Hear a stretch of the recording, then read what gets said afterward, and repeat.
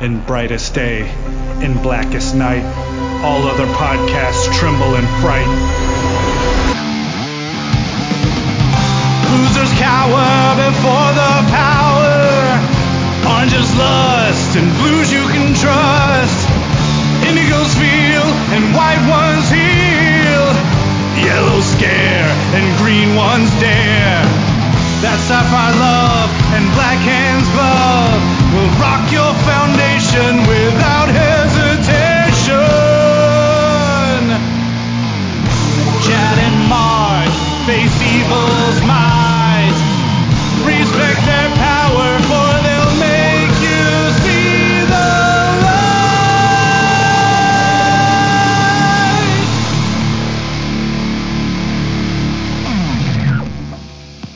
Hi, everybody. I'm Chad Vogelman. I'm Mark Marble. And this is the LanternCast. Episode 343. That's right. As you can tell by that epic intro music, we are the Lanternologists Extreme, and we are here to talk to you about the coolest new issue. Well, not coolest. The only new issue. Yeah. By default, it also becomes the coolest. The only new issue, but also we're going to have to just go ahead and call it. I mean, it's fair to say, regardless of your feelings on it, probably the most hyped issue of Green Lantern for quite a long time. Probably. I guess at the very least, it's the most probably the most anticipated single issue since what? Jeff Johns' last issue? Probably. True. And not to mention one of the most anticipated DC Comics issues of the past few weeks. We'll get to feedback a little later in this episode, but I was on Twitter a lot today, checking around some things for New Comic Book Day. By the way, we are recording this on Wednesday, the 7th, right? That's what the day is? Yeah, it's November 7th. All right, November 7th. So it's New Comic Book Day, so I was checking out all the posts about Green Lantern, following that hashtag, just trying to keep up with things and people's thoughts. And in that mix of hashtags being used, not only did I see people talking specifically about that issue, but I saw dozens of LCSs, local comic shops, for those of you who don't know, just using their personal accounts to tweet about the new issues they had in store. And a lot of them were saying anticipated issues, blah, blah, blah, blah, blah, including this issue of Green Lantern. Were among their big pulls for people coming in this week. So definitely hyped, not just for Green Lantern fans, but for DC Comics or maybe even comics fans in general. Overall, not to minimize it, but we know there are some we always have these big launches or relaunches of series or just something that's really, really hot that people are going to want to get in on the ground floor with an issue one. The question, of course, remains how long. We know the sales for this issue will go through the roof. The question is, how will the hold be from the drop off from 1 to 2, and then of course 2 to 3, 2 to 4. See what the drop off is. Does it hold after the initial drop off from 1 to 2, which there's always going to be? Does it stay relatively consistent? Is this going to be like a top 10 selling book consistently, or is it going to be something that shows up ever so briefly as a top selling book, and then by the time we get to like March or April, it starts working its way down, and the bloom is off the rose.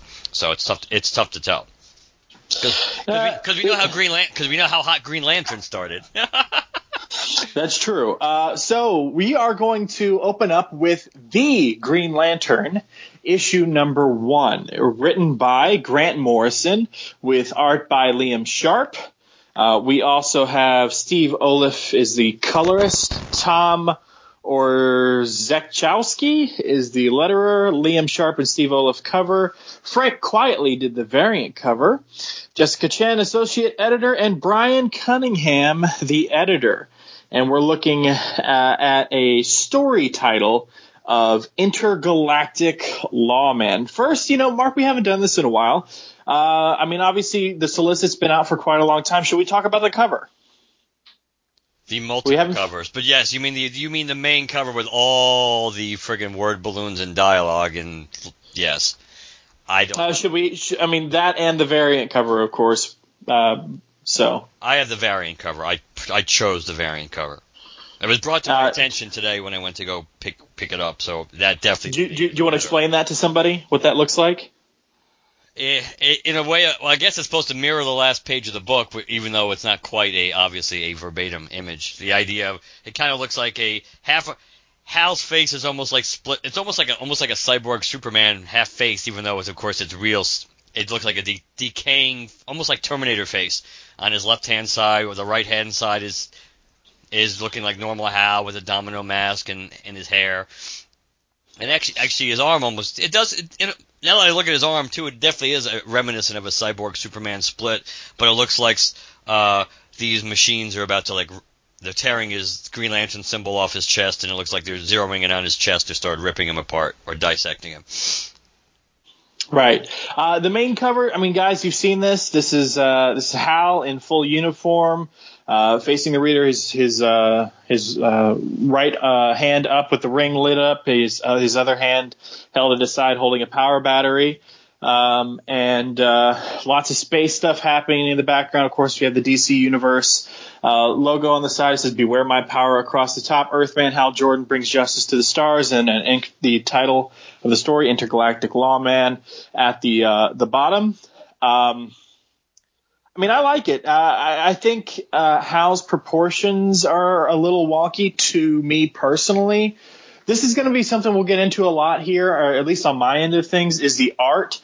But I'm not going to outright call anything that even sounds negative about this art a specific criticism. I think the things that I point out about the art, at least from my perspective, aren't a criticism so much as it's not necessarily something I'm used to seeking out myself. You know, you guys know, longtime listeners know, I like the Yvonne Hayes artwork. I like, classic Neil Adams work. I like, some Greg Capullo stuff. I mean, that sort of modern, more realistic sort of look to art. I don't want to just sit here listing off a ton of references, but you kind of get the idea. This is obviously not that art. Liam's art is very stylized. So for me, it's a preference thing over a critique. But Mark, how do you feel about this cover? I don't really like the standard cover. I agree the proportions are kind of off. Hal looks very stiff. I don't like there is tons of. There's too many words on that cover. I just don't. It is a little busy. And I also don't. And actually, I think it's kind of everything on. And now we know where why it says Intergalactic Lawman on the cover, since it's technically the title of the issue. So that makes a little more sense than when we just saw the cover. I think to me that part is all kind of clunky or cheesy. Intergalactic Lawman, Earthman Hal Jordan brings justice to the. Yeah, to me that's all just none of that really works for me. Now I'm about to hop into the review, or the recap of the story before we talk about our thoughts on it. But let's sort of jump ahead, fast forward a slight bit to something that we'll be talking about in the recap. I'm going to make a judgment call here. Now I could be wrong. I'm going to guess that part of the reason this cover is so busy with all these titles and words and the wordiness of it is it's another in an attempt, in multiple attempts with this issue to recapture and harken back to sort of Silver Age feel and tone. Because the Silver Age is, I mean, you guys know I love my Silver Age issues. I've got Green Lantern 40, that issue with Alan and Hal teaming up on the cover, that, Crisis reference and all that.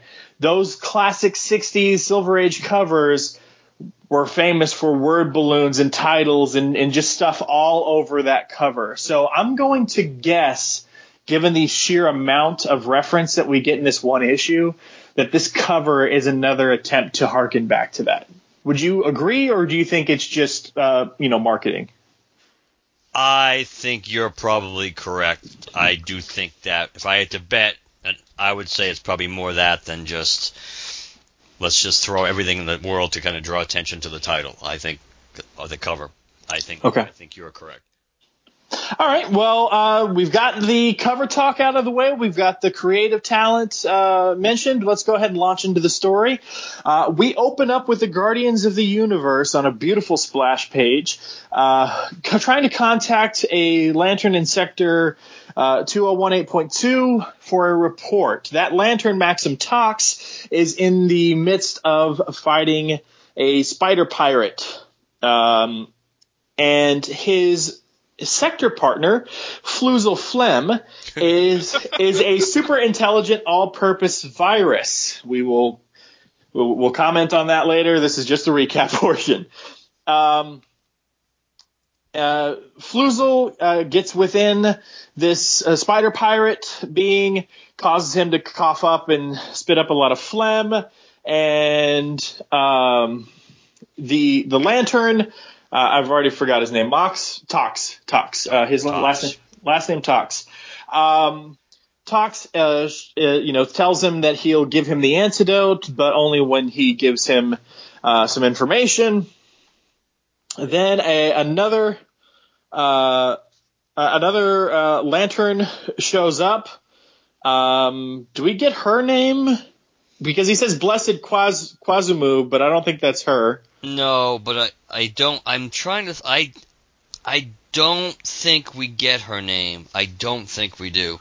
They kind of like the pink Zudarian or whatever. That's what she looks like. Yeah, pink. It looks like a pink Zudarian, but she's got more like a feathered sort of mane rather than like the straight. But looks like a Zudarian, yes. So they bring the spider pirate and such over to the Lantern. It's not Chaselon. It's Chrysalon. Chrysalon. Yes, thank you. So Chrysalon, who has some other beings aboard his ship, he's taking into protection. We're going to assume they're taking him over to New Oa, to the Guardians to be put in science cells. Science cells aren't really mentioned in this issue. We don't know if that's a thing for Grant Morrison's, version of New Oa and the way Guardians do things, but let's just assume, based on knowledge we do have of the GL universe, that's where they're going. He then flies off. Tox flies off to view something else, to take care of some other issues. A ship has crashed. He comes upon some of the injured or dying inhabitants, turns around after his ring senses and warns him about the danger of antimatter in the vicinity. And then we cut off to one of the Zudarian-looking Lantern, female Lantern, talking to some people who were, dealing with the aftermath of the spider pirates' machinations. We cut back over to another pirate talking to his name, Commander Crack, and this is Controller Moo. Now, if you've been reading any of the solicits or any of the press involving this new series, you know that Controller Moo is the big villain of this new story, and he is a controller, though he looks a lot different. The height and the pallor of his skin and such all seem to be the same, but he has a different outfit. He carries himself differently. He seems to be more ripped than lanky, so on and so forth. Now, we cut back over to Tox, who's dead, and his ring requires a new host. Meanwhile, Chrysalon, the people on his ship that he's taking over to New Oa have their hands on a luck dial. That goes in their favor. The control panel starts sparking up where Chrysalon's at, and then we cut back over to Earth, where Hal is laying out on the ground looking up at the sky from day until night. A woman shows up, calls him, asks him to help bring in the groceries. Her name is Eve. He talks about how he's recently lost his job at a gas. She says, "You were a test pilot. That's job deluxe, 1 in a million. But then you decide you'd rather be a traveling sales rep for a toy company. Next, you're selling insurance." So there's some references there. Again, we'll get into that in the recap or in the review. They talk a bit, and they sleep together. They have sex under the stars. Meanwhile, there's a crash out in the land behind them. I guess Hal goes to investigate and is walking out that way when he comes upon I don't know if he's just out wandering. I think he's just out wandering because he stopped to eat a sandwich. Yeah, so I guess he's out wandering. When he comes upon this man who's speaking in this weird dialect, as he's eating his sandwich, he says, "I couldn't help but notice the distinctive phlegm response like a cat when you encountered the guacamole in my burrito. Reactions typical of the Hormonth Collective from Cluster World 3. So he really knows that this is an alien he's set upon by 3 other beings. He's fighting them. These are a collective. It's all one being. So he just needs to, whomever he's fighting, he just needs to find the brain. He hits them. They amalgamate into one. He says, well, how the hell did you wind up here? He sees smoke in the distance, and he says, deja vu notwithstanding. So another hint towards the 60s. Two in the same issue, really, because we already had the one crash ship like a couple of pages ago that ended up killing Tox. True, but this one's even more of a reference considering the fact that we see Hal peeking in on a Lantern who's injured, who's Chrysalon. Chrysalon's trying to give some sort of a dying declaration and wish. He's telling him that, the deadliest killers in the galaxy he was transporting, if they reach population centers, the devastation will be terrible. He says, the only thing is I'm running on fumes and I can't recharge my ring. The Guardians took my power battery for repair and upgrade. Now, if you remember at the end of Green Lanterns, what had happened was, of course, Cyborg Superman had gotten into the network of the power batteries, and one of the last-minute things that was mentioned at the end of that issue was that the Guardians would be taking each Lantern's power battery sort of one at a time to get rid of this infection and then give them back. So that's why Hal's battery is presumably missing, in case this is your first issue of Green Lantern in a while. All right? So Chrysalon then hands him his and says, then use mine, Green Lantern. He charges up. He goes over to a city, not named which city, and he takes on these various beings, one of which keeps growing bigger and bigger and bigger until his thigh bone snaps, which Hal blames on the square cube law. Essentially what that means, for those of you who don't know, is that it's why you can't in real life have giant ants and stuff. You can't, science is not going to be able to grow them artificially to massive sizes, because as a thing gets bigger, the internal structure is too weak to handle it. It's physics. It's all physics. Square cube law is physics, just real world physics. This isn't comic book physics, other than the fact that there's a giant space gopher. So after this being collapses, he faces the other two, says, you know who I am. You may have this luck dial, but it's a fake. You've been running on ordinary luck, and now it's out. The Guardians report to Hal and summons him to New Oa. He does. He gets an update from one of the Guardians who's not named, and he brings him in. They all look pretty much alike, unfortunately, based on at least the initial page. Right. They are all bald, so we don't know, and they're not. This one is not named, so that's new unis, though. New unis. Yep, new uniforms. We do get him taken. Hal is taken by this Guardian into the library where the Book of Oa is. He says, wherein we have read a prophecy, the Guardian that is. During a recent exhaustive review of its contents, however, an analysis has revealed certain flaws, revisions, and amendments have taken place without our knowledge, which is to say the Book of Oa may no longer be trustworthy.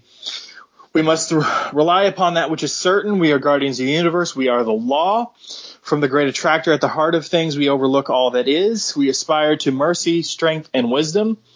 We ask of our operatives the ability to withstand great fear and the strength to fight to the death for what is understood to be right. We search the stars for individuals who embody the highest attributes and recruit them to our cause. From the lightless obsidian deeps of the supervoids to the shattered source wall that separates our material universe from sublime and non-dual omni-awareness. We see pictured here. Rotlop fan. There you go. F-sharp bell. In loudest dinner, hush profound, my ears catch a evil slightest sound. Let those who Toll out evil's knell, beware my power, the F sharp bell. Do I have that right? I think so. Awesome. Lanternologists, folks, that's what we are. You better hope you were right then. Because I'm not the biggest Rotlop fan, so in our service, there are X-ray lanterns, radio lanterns, gamma lanterns, microwave lanterns. Our reach of our peacekeeping force extends across all scales and wavelengths, from the nanoscopic to the unspeakably immense. We have chased demons, banished death, conquered fear. We have welcomed all sentient life into our core, but one of our lanterns seek to destroy us. A traitor within our ranks will shortly be uncovered. We already know who it will be. Now, do you understand? Let's you and I talk, shall we? Then over in Asteroid X, headquarters of Controller Moo's Black Stars, we see him walking up with the luck dial. He says, the antimatter lantern is within our grasp. Commence vivisection or cosmic surgery. It doesn't say that, but for Lantern fans who've been reading for a while, cosmic surgery is a joke. Extract the heart of the weaponeer, and to be continued. I've got a lot to say about this. I'm going to let you take it from here just because I'm out of breath. Fine. I kind of like the Guardian speech, even though Lord knows it is verbose. But it is somewhat weird when he says a traitor within our ranks will shortly be uncovered. It's like, we already know who it will be. So it's kind of like, we know what's going to happen, but it's like, we know who the traitor is, but we got to let it play out. It's like, it's kind of weird. I mean, I can understand on one level that the perspective on it, but it's kind of like, and his name is Simon Bass. We could only hope. And Guy Gardner pops up. I knew it. Told you. Okay, so my overall thoughts. Let's see, my overall thoughts on this issue. It's kind of. It was not bad. It certainly was. Based on the fact that I was pretty neutral on this book going into it, I would say, at least for issue 1, it exceeded my expectations, I would say. I think the artwork for Hal looks really good. Hal looks really good. Hal as Green Lantern is kind of, sometimes he looks really good, sometimes he looks so-so.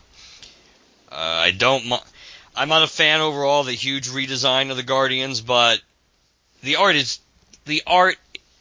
makes me not be upset by it.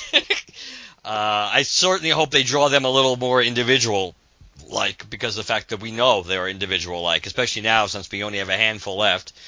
Ganthet has a ponytail. Sade looks more feminine. Sade is bald. All the Templar Guardians look different. Yeah. So they need to do that.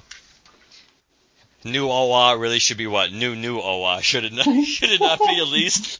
I don't know. I think at this point we're on like new Owa. It could be. I was just thinking we know after Hal and Kyle blew it up and Tom brought it back, so that should have been at the very least that was new Owa.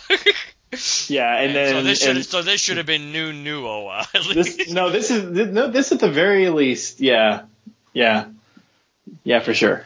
But you were just I don't know why they just, well, I guess they call it new OA because it's not like, I guess we work under the assumption it's not like they pulled all the fragments back together, which is essentially what kind of happened when Tom brought it back together. But well, didn't they destroy Oa during that first Necron story? No, it was, or during one of the Tales of the Green Lantern Corps issues or annuals. The last time Oa was destroyed was Relic. No. I'm talking way back when, like during like. Wait. You mean like the original Necron? Yes, the first appearance of Necron. I have no idea. That was back in the Tales of the Green Lantern Corps. That's when you got the Alan Moore story about tigers. But then how did they put it back together? So I don't remember, but I'm pretty sure it happened. I'm pretty sure it happened once, like in that sort of late 70s, early 80s era. But don't ask me to pinpoint it. If I'm wrong, I'm wrong. Someone correct me. I'm not going to look it up. But I'm pretty sure it happens somewhere, maybe if not in those specific issues, somewhere around that time frame. But regardless. Yeah, I'm gonna try to I'll try to look at that when you start talking. I'll try to do some searching. I'm somewhat intrigued by Controller Mu there, or Mew. I'm kind of interested. The new lanterns they introduced in the beginning were fine. I think that's kind of cool. I don't have a problem with that. While this art style overall is not what I would prefer, it kind of does remind me of the art we got in Green Lanterns a little bit. So that makes, I think, the transition a little easier. It's okay. I think it's as an opener, it's okay. I think I'm more concerned with some of the comments that Morrison kind of pointed out, that how it's kind of like he's like lowering the expectation from the perspective that he thinks that he already kind of knows, which makes you nervous that in the first few issues people are going to say we don't think this is Hal Jordan, which automatically makes you nervous that you're not going to think this is Hal Jordan, and he's acting at a character because the writer himself is lowering expectations, saying I know it's going to look like this, but follow it through. That automatically kind of gets your spider sense tingling. That I didn't get a huge amount of that in this issue. I didn't get a huge amount of that. There's a certain element or part of Hal that seems like Hal, and not just because he's banging this chick, but just Hal does a few Hal-like things in this. There are some things that they don't really explain. They don't really explain, like the whole, Hal seemingly, if he's not on the outs with the Guardians, kind of like they told him, hey, go do your thing and don't come back. That makes no real sense based on where we really left them at the end of Green Lanterns entirely. It seems that we're missing something. Just like the reintroduction of New Oa. It seems like there's a jump. We know the Guardians had kind of prefaced that they had been working on that. And then just to see it in all its glory and everything else, I guess there's no way there probably wasn't a better way to work around it. That's just kind of nitpicking based on it's a new book, so I guess you don't have. I do like the Book of Oa. I do like that little library part. I thought that was nicely drawn. I thought that was a cool visual. So yeah, I think for a first issue, it was good. It certainly didn't meet my worst fears here about how this was going to be completely boring from the get-go, and I was already kind of like ready to just move beyond it, or lost interest immediately. So, and the other just the way they talk about all these, all the different lanterns, microwave, and whatever the hell that actually is going to mean, that kind of was intriguing. But yeah, so I guess those are all my initial thoughts. Okay, so while you look up that stuff I was mentioning, I'll go into sort of my stuff. I'm gonna start off with like a small bit about the writing, and then into all the art, and then come back to the writing. So this issue I had to read multiple times. Why? Because it's a Grant Morrison book. Now, this is not one of those times when having to read a Grant Morrison book multiple times is a bad thing. This is just more, I was confused about where things were happening within a certain timeline of events. There was no obviously narrative bubbles showing you earlier or different areas of sectors or whatever. In addition, there was no artistic cues. You know how like if something's a flashback, it's gonna be sometimes it's a lighter tone or lighter colors or something like that, more cloudy looking, whatever that may be.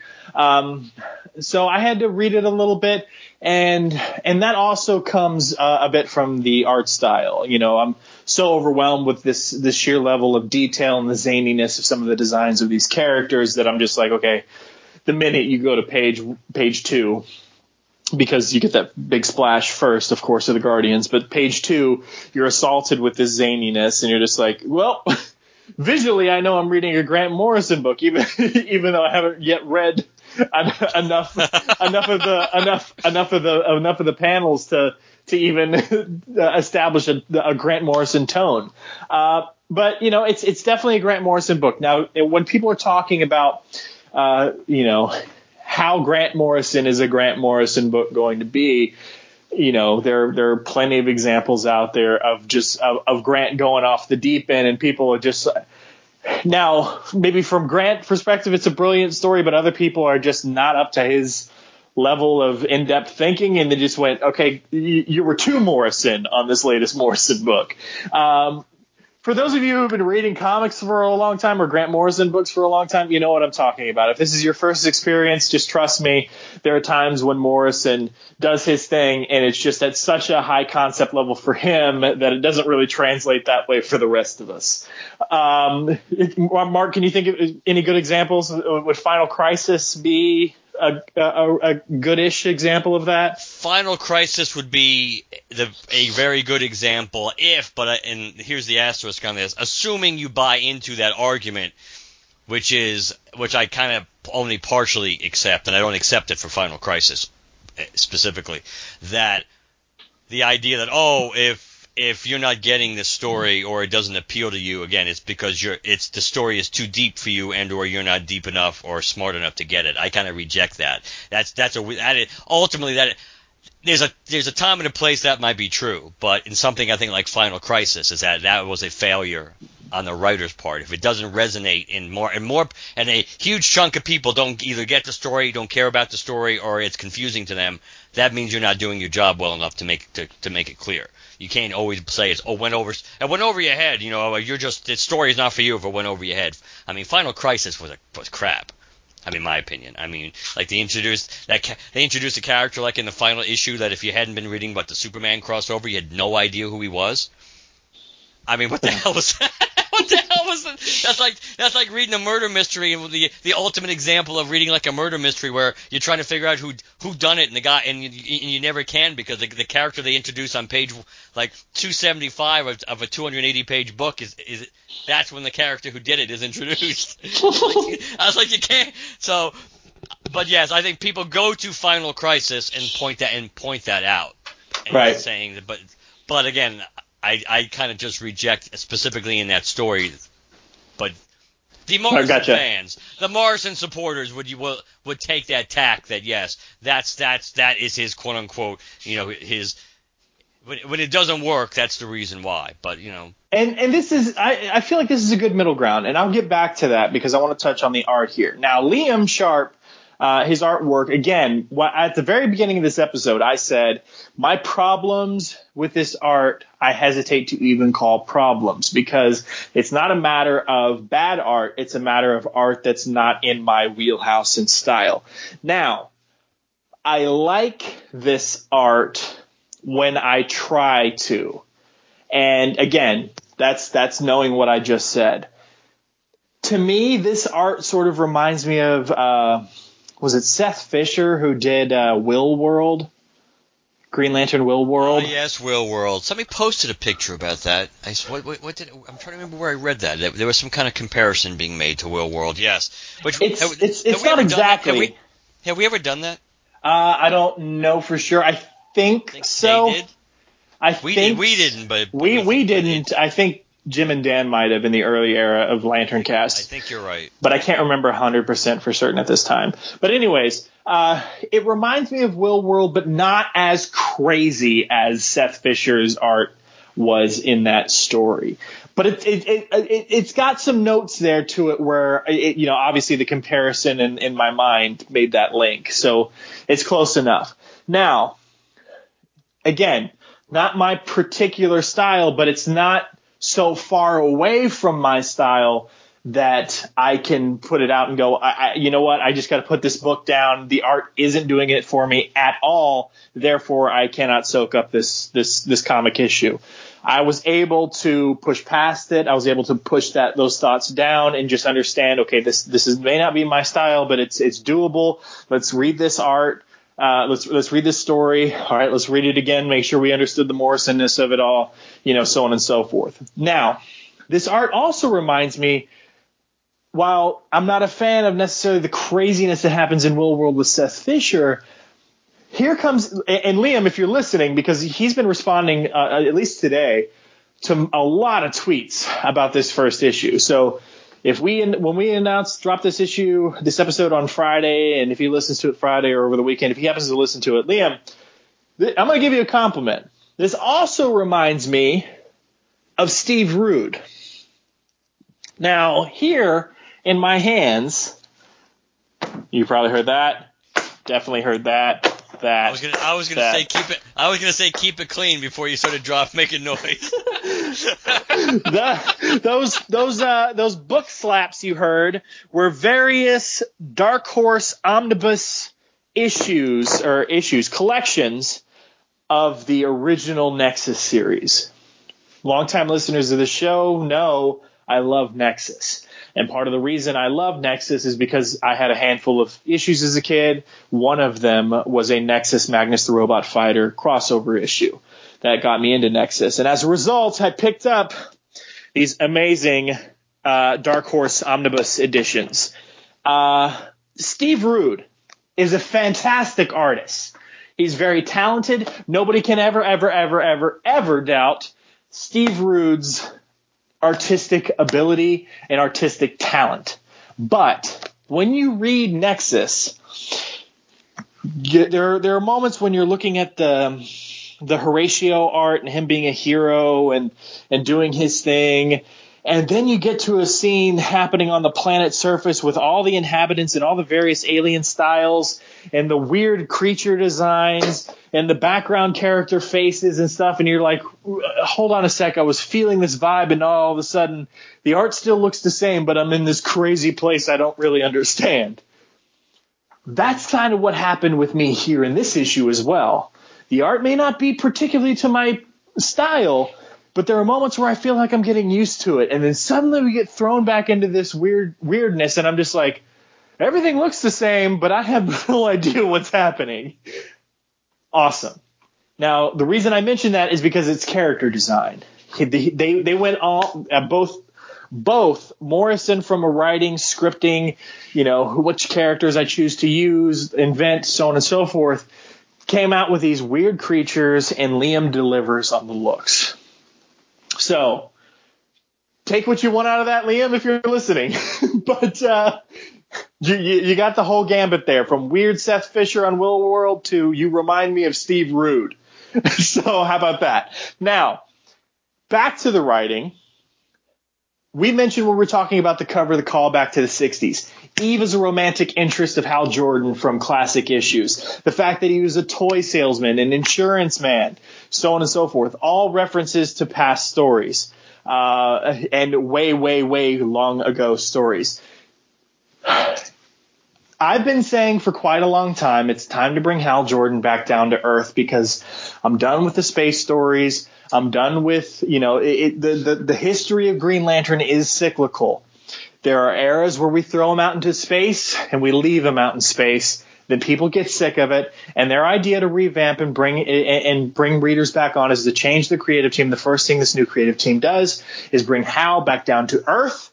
He deals with Earth stuff, Earth threats, works with the JLA, JLI, JLE, whatever. And then that gets boring for a little bit, so they throw him back out into space again. So it's cyclical. Things work like that. They throw him out into space, everybody gets interest again, they bring him back down. They throw him out of space, they bring him back down. We look at the history of Green Lantern, it happens all the time. However, while I think it's time, and still do it's time, to bring Hal back down to Earth, part of my reason for not being satisfied with the space stories we've gotten so far is, and this is, I mean this in a nice way, I do. It's going to sound like a criticism, and because of what I'm saying, it is a criticism, but I don't mean it rudely. The creators who have been working with the Green Lantern stuff as of late, and I'm talking, even Jeff Johns to some extent. So don't think I'm just singling out the people who came on after Johns. I think when it comes to the planets, the creatures, the threats that they've been using, and again, including Johns, they've been thinking a bit too myopically. They've been thinking about these aliens and these planets in the DC cosmic universe that we already know about very intimately. If we were to say, name 10 planets in DC cosmic, and you go, Rand, Thanagar, Korgar, Zamaron, whatever these planets are that you name, Krypton, Daxam, all these planets. They've used a lot of these in these stories as of late. Grant may be Grant. Grant Morrison may be Morrison at times, but you cannot deny Morrison knows a lot and loves a lot about obscure DC shit.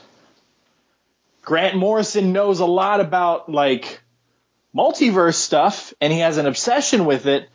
But based on this one issue, you can very much tell that he loves a lot of the cosmic stuff, the cosmic obscure stuff. He comes up with some of these new lanterns. He uses Chrysalon. He creates this new lantern Fluzal. Now, we're going to get into, when we get into feedback, we're going to talk about an article that mentions a future issue. And yes, there already is a virus microscopic lantern named Liesel Pon. That is still a thing. Grant knows that, just FYI. So if any of you were reading this and going, why did he bother creating Fluzal? There was already Liesel. Just look at the name. It's very clear. Grant knows he's just doing these things as an homage. So this story and this issue may be all over the place, both writing and artistically, but it does so well what a first issue should do, which is set a tone. I may not have put this issue down after reading it the second or third time and gone, this issue was amazing, but I set this issue down going, okay, I may not know precisely what to expect in issue 2, 3, 4, but I know what I'm looking for. I know the tone that is being set. I know where we're going with this tonally. I know what Grant is trying to do. I know he's trying to expand this. I would not be surprised if this becomes the DC cosmic book. Now, Green Lantern is and should always be the cornerstone of DC Cosmic, considering he's one of their top-selling characters, and he's a cosmic character. So realistically, he should be the cornerstone of a DC Cosmic line. But if every other issue and title within the DC lineup right now just focuses on Earth and local stuff, and this is the only cosmic title, my God, are you getting a ton of new information and cool space stuff happening in here. And he's not thinking myopically. And I really like that. Those are good points. I think, I tend to agree. Again, I don't want to put the cart before the horse because we don't necessarily know.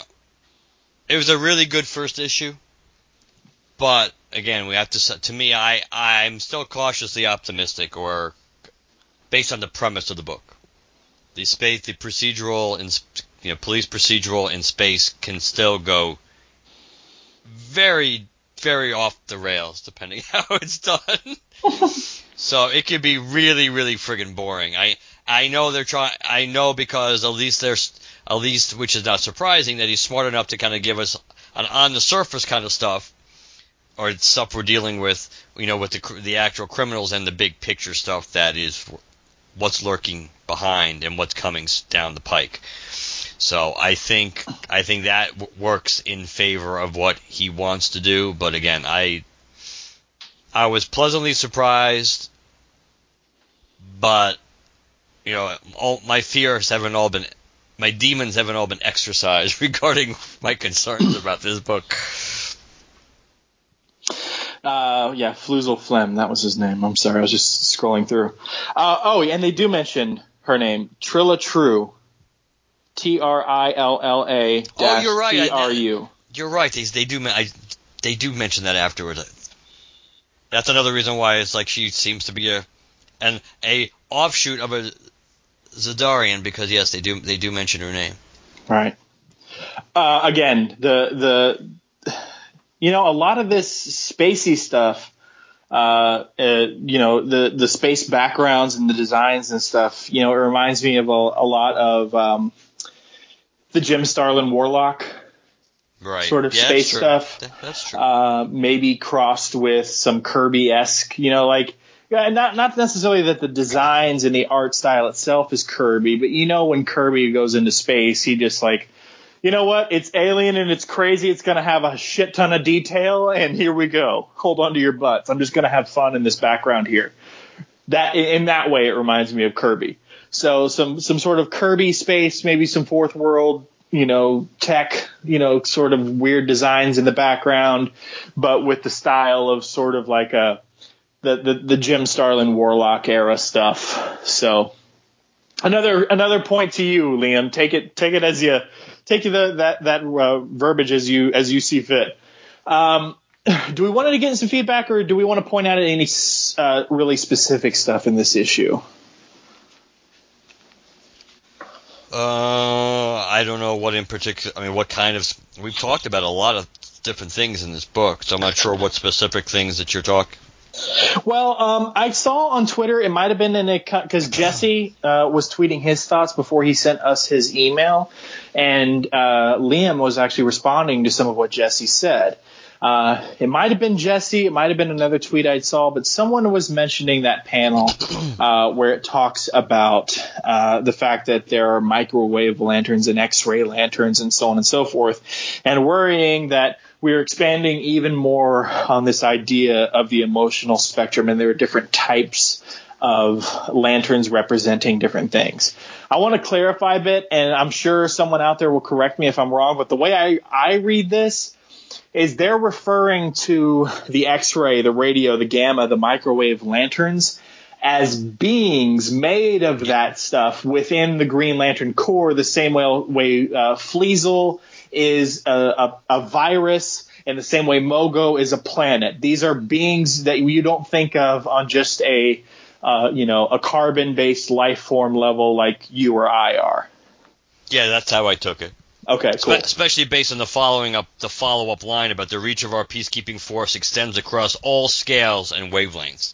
Right. So it basically means that yes, the beings that exist on those different levels and on those different planes, as long as they are sentient life forms, and they're equal opportunity, the Guardians are. Mm-hmm. Come on down! All right, so do we want to get into some feedback now? Might as well. Awesome, because I sent out a call yesterday and today, several different times, to people telling you that we are covering this the day it comes out. So get your emails, thoughts in ASAP, and you guys delivered.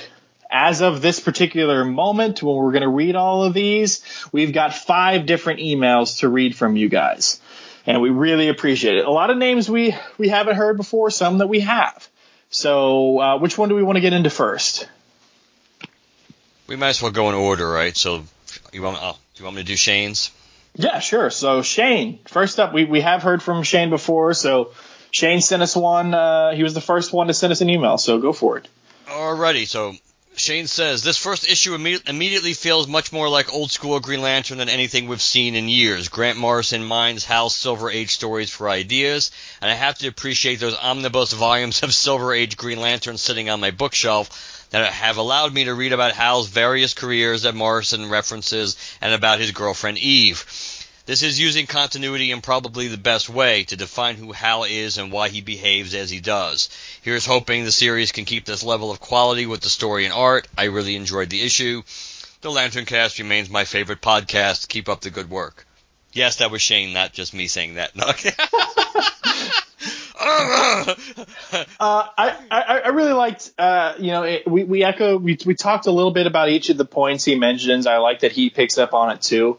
One of the things he says in here that I wanted to point out is he says, using continuity and probably the best way to define who Hal is and why he behaves as he does. You mentioned earlier on in your comments about how verbose and detailed and drawn out, sort of in some ways. This Guardian sort of monologue about who the core is and what their goals are is.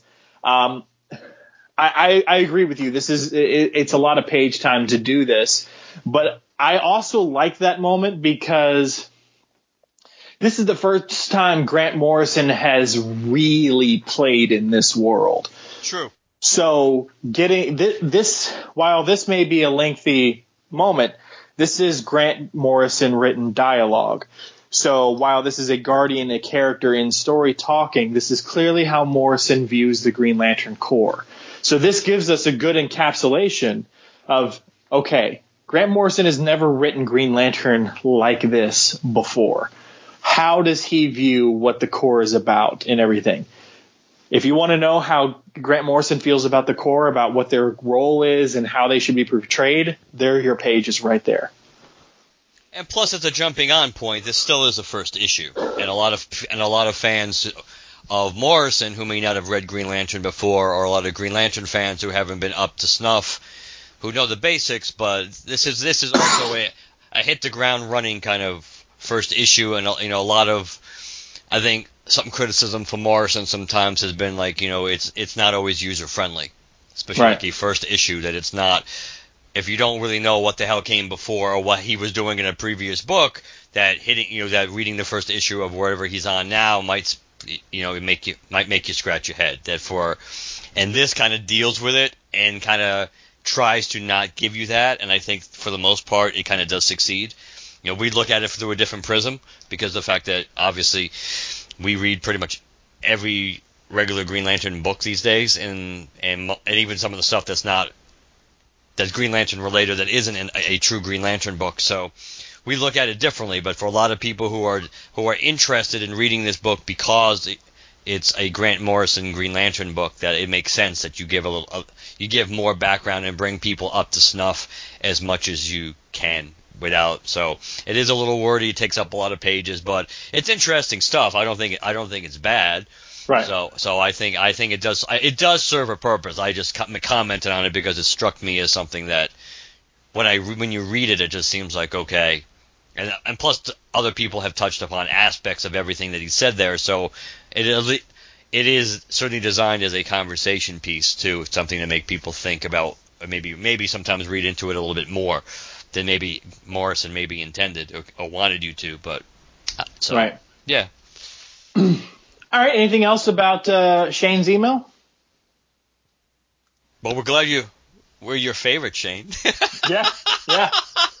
And thanks for writing.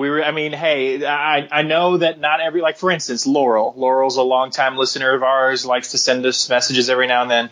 She said that she couldn't get her issue in time to leave us feedback for this issue.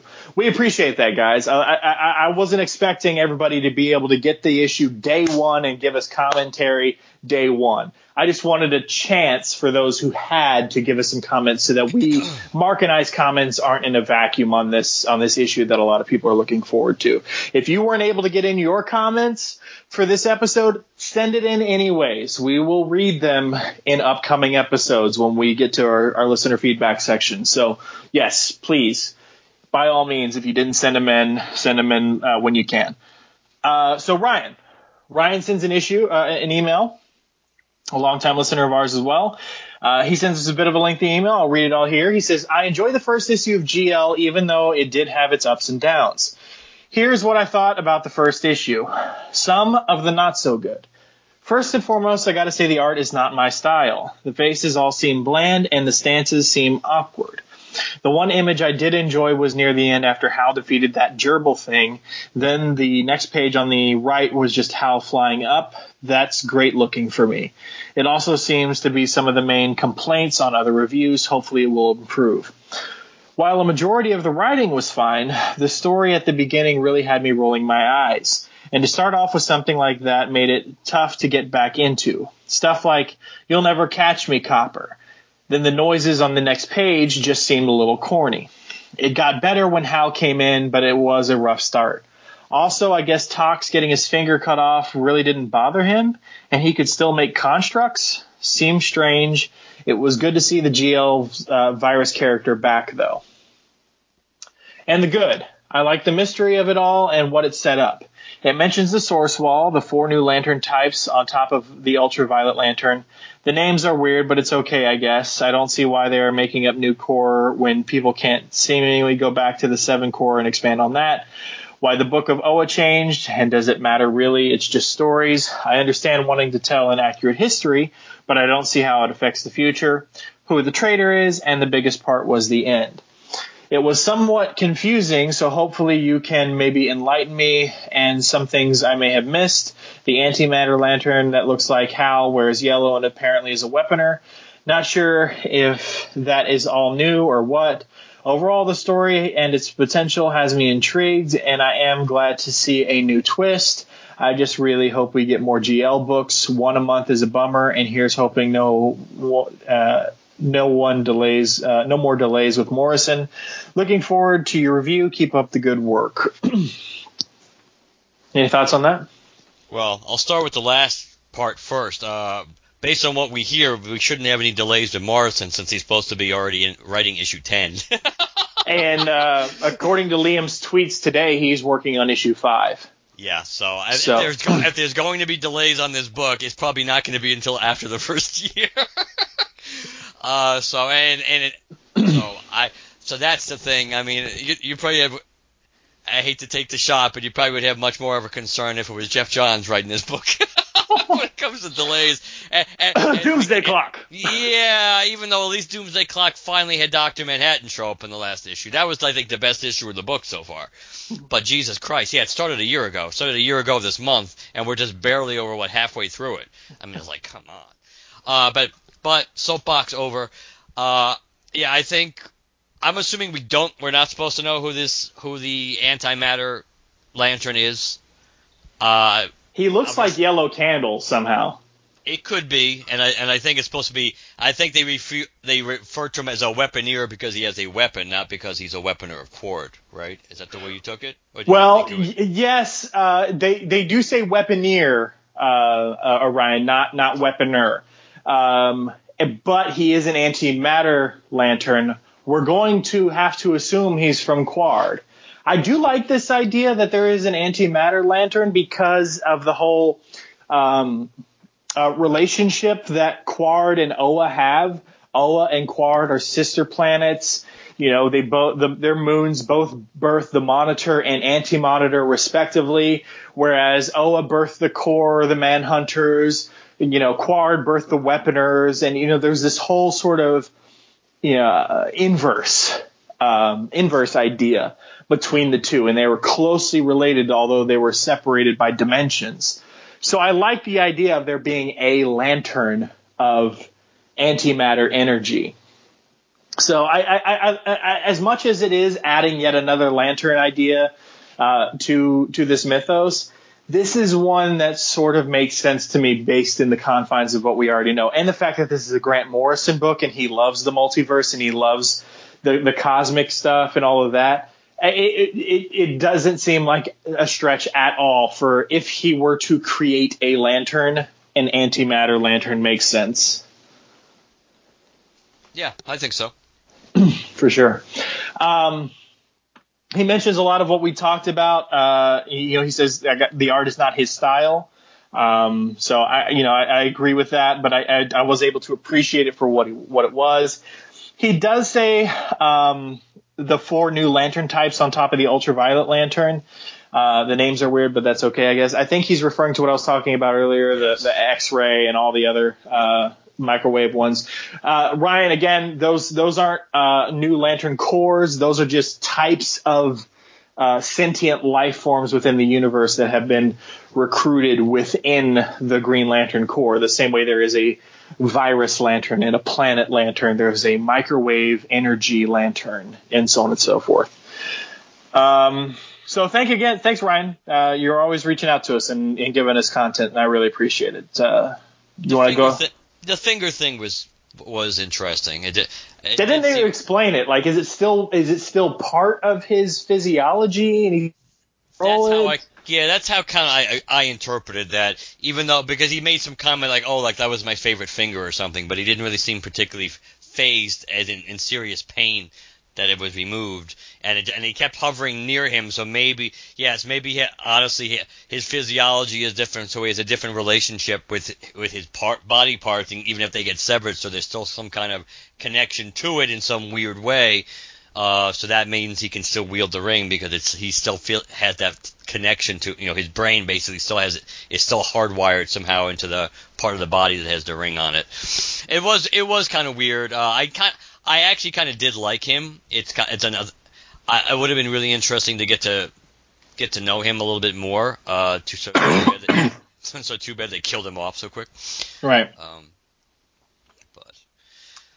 So Jared's. Yeah, Jared. Jared was brand new. New to us, yeah. Yes. So Jared says, excuse me, so I'm a bit of a lapsed reader on the Green Lantern side of things. I lost track of Hal and Pal shortly after the whole Kyle and that 2 arc, which really isn't that long ago. Assuming that he's talking about, I think what happened in the Venditti book then. Right. And dropped Green Lantern shortly after Humphreys left. And that was the peak. That was the peak of that book, the Humphreys run. But when I heard one of my favorite writers and new favorite artist was taking on the lead book, / only book, as we know to be right now, I had to get back in.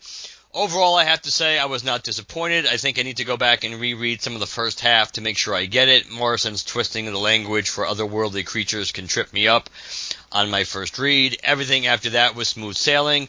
Morrison gets Hal Jordan and shows off what makes him a cool and compelling character, and the setup for the greater mystery has me hooked. The art was also straight up gorgeous. It feels completely different from the other big books, big 2 books in a good way, reminding me a lot of 2000 AD and heavy metal magazines in the best possible ways. So overall, I'm definitely sold on this book and looking forward to seeing where Morrison takes Hal next. Yeah, I mean, he definitely hit it right on the head. Morrison's twisting of the language for otherworldly creatures. I mean, again, yet another thing Morrison likes to do is play with some of that language and some of the vernacular of various alien creatures and stuff. So I'm glad I'm not the only one who's like, I think I need to read this a couple of times to make sure it really sunk in. I think that's probably fair.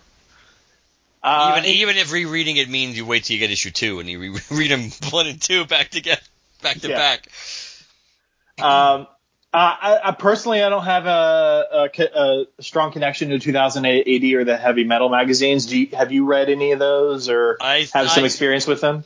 Very little, I think, with heavy metal, but not really 2000 AD. Is that ringing true for your personal experience? I get where he's going with it. I think it's probably true. Now that I really, in my mind's eye, think when I think of heavy metal and the style in that book, I can definitely see some callbacks or commonality in Sharp's art. So yeah, I mean, it's art that could grow on you. I mean, I think that's probably ideally it would be art that would grow on both of us, even though it's not our particular perfect cup of tea based on our preference, but it's got potential. So I think that first issue cleared the hurdle. It cleared the initial hurdle. So let's see. Overall, I'm not talking just about the art. I just mean overall for me. So I think fingers crossed. Mm-hmm. So Jesse's email, he wrote us a lengthy one. So what I'm going to do, if it's okay with you, is I'm going to end after the what I liked section, and then we can comment on that, and then I'll finish out the rest of it. And we can comment again. He says, hey, Chad and Mark, thanks for covering my questions about Cullen Bunn's plans for the Lost Army in Sinestro. You're welcome. Told you we'd get to it. We weren't blowing you off. It was just a matter of time. That was actually a well-received episode, I think. And I even got a message. I don't know if you got one. I got a message from Jim just being like, fantastic idea for an episode. So, there you go. Well, that was the issue where we did the script too, right? We did the screenplay. Yes. Do you remember what episode number that was? I could tell you if anybody's curious. We did a what might have been episode, basically, in which we covered the original script for the Green Lantern movie, as well as Cullen Bunn's plans for his Lost Army and Sinestro series. Tangentially, his Sinestro series, if he wasn't booted off the book, and then they did the whole Edge of Oblivion thing. 328. 328. Episode 328, if you want to listen to that. He goes on, he says, I think it would have been much better than what we ended up with. I wonder who pulled the plug on his story ideas, editorial, or Venditti. From talking to Robert at our Comic-Con at the beginning of Bunn's Sinestro one, they had planned out the ending together, so I'm more suspicious of editorial. Based on history, I would tend to agree personally. I would say it's pretty clear it's editorial, because we know, actually, even though they may have been planning out things together, it seemed like Bunn's, at that point, the direction of Bunn's book was really steering the Green Lantern books overall. So right. I would say definitely that was editorial. And plus, from talking to Robert, we know a lot of different things were done because of editorial, and things right. he couldn't do, things he, basically his hands were tied on a few things regarding editorial. So there's no reason to think that change wasn't. That was editorials. He says, I guess it's possible that Venditti changed his mind about the direction of the overall Green Lantern universe. Cullen's departure from DC seemed rather abrupt, so I wonder if he got tired of editorial jerking him around and said, to hell with this shit, I'm going to Marvel. Now, regarding my thoughts on Green Lantern *1, the Green Lantern *1, we should remember that. Yes. As I said in my tweet, I thought it was good, but not great. Overall rating, yeah. Yeah, rating, 3 out of 5. Keep reading for more details. Will do. Morrison is always... Thanks for the tip. Morrison is always a bit hit or miss for me. Some of Multiversity was really good, but other parts were just really weird. There's another great example, Multiversity. I'm still confused by Final Crisis after reading it 2 or 3 times.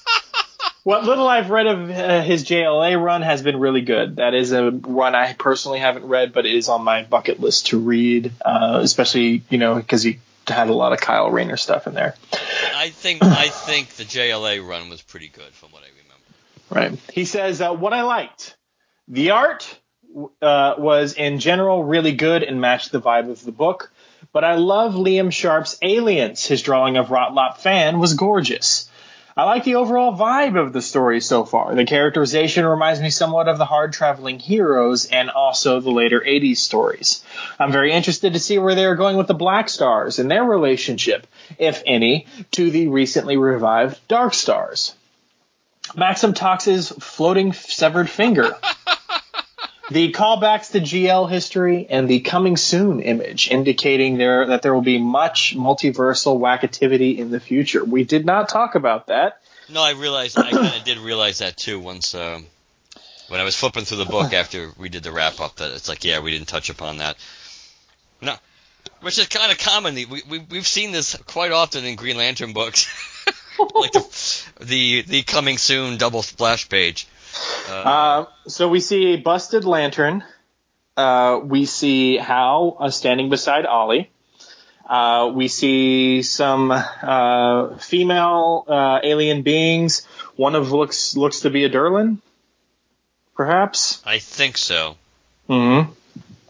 And the one that he is talking about here are the various lanterns from across the multiverse, including Green Lantern Bruce Wayne.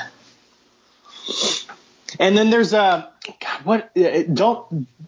can't remember which numbers are what universe anymore. Oh, God. So don't even ask me. But then there's that lantern that looks like a cross between the Demon Etrigan and Despero.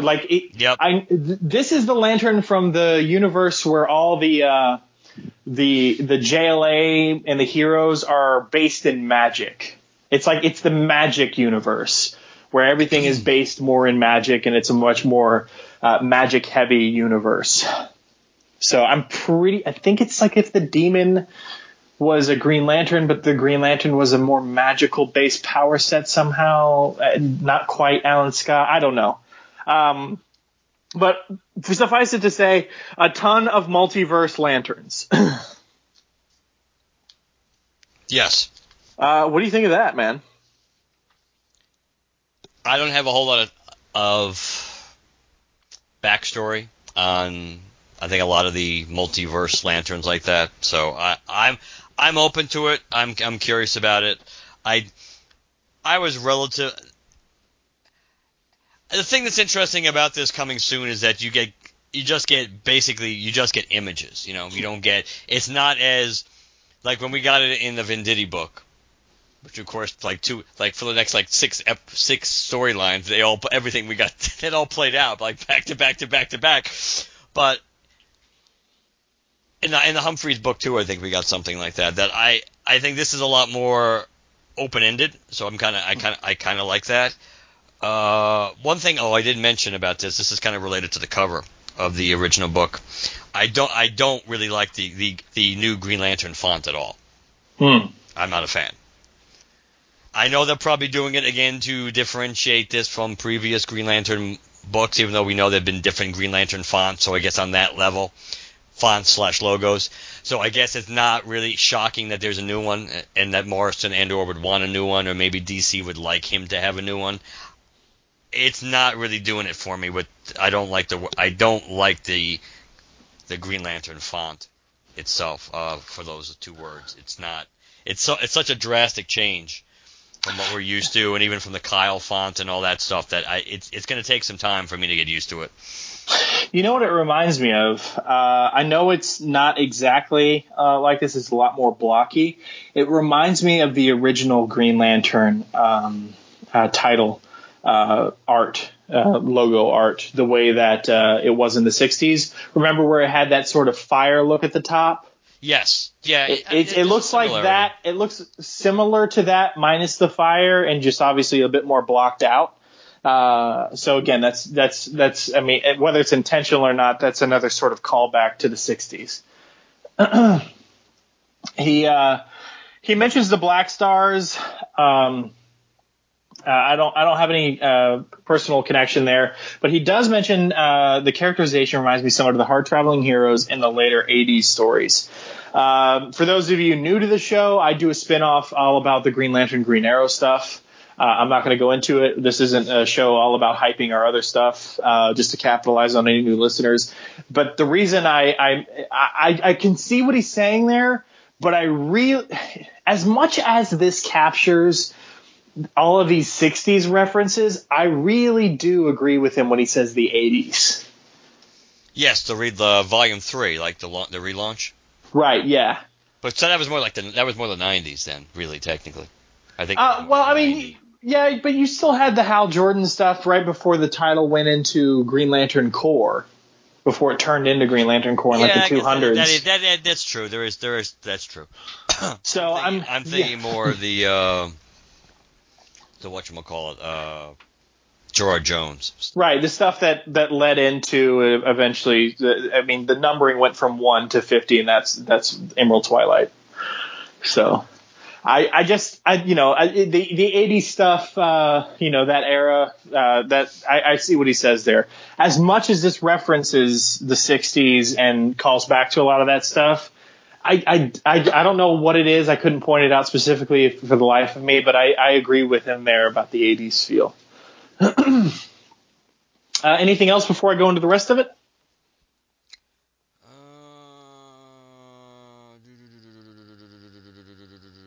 No, I think we're good. Okay. He says, what I didn't like. Hal's back to being a one-night stand / love him and leave him kind of guy. I really was hoping he would be back with Carol, as both Johns and Venditti implied at the end of their runs. I'm not crazy about how buff Hal's upper body is drawn by Liam Sharp compared to his narrow waist. The Lantern who looks like a Zudarian making chicken noises. Hal having to charge his ring. It's not consistent with him forming it out of his own willpower during Venditti's run. Maybe the Guardians made him surrender that one. Another traitor in our midst storyline. To me, that's been overdone in the last few years. Questions I have. X-ray, radio, gamma, and microwave lanterns. Are they really going to expand the spectrum more? Is that Yellow Lantern from Bizarro World that the controller is that the Yellow Lantern from Bizarro World that the controller is operating on, or is it a new one later? Jesse. We definitely addressed the X-ray, radio, gamma, microwave lanterns things a couple of times. Again, not a new spectrum expansion, just new types of being that are being referenced. The Yellow Lantern from Bizarro World, that's Yellow Candle, who was also a part, I think briefly, although in the background, one of the members of the Sinestro Corps during the Sinestro Corps War. But we don't know who that is. There's no definitive answer out there on who that is. Could it be Yellow Candle? Could it be or a version or interpretation of Yellow Candle? It's possible, but it is the antimatter lantern, so we don't know. What about the stuff he didn't like? I know I was pretty hyped up on this issue compared to you. So do you agree with some of the criticisms he has here? Almost everything that he mentioned, a lot, not everything, but a chunk of what he mentioned, I would say I thought about too. We already talked about the Hal having to charge his ring thing at the end of Green Lanterns, how that was a big plot point. I don't think there's any reason to believe he doesn't have the same ring that he had before this book started. At the moment, there's no reason to think that. That would kind of be weird to just do that, and especially not to tell us that.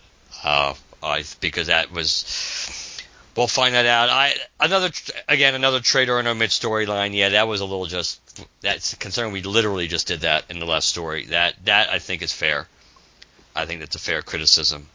The Carol stuff, it is weird. Again, when you think about it, we've had two straight long runs on Green Lantern end with a short-term Hal and Carol reunion and a long-term Hal and Carol reunion.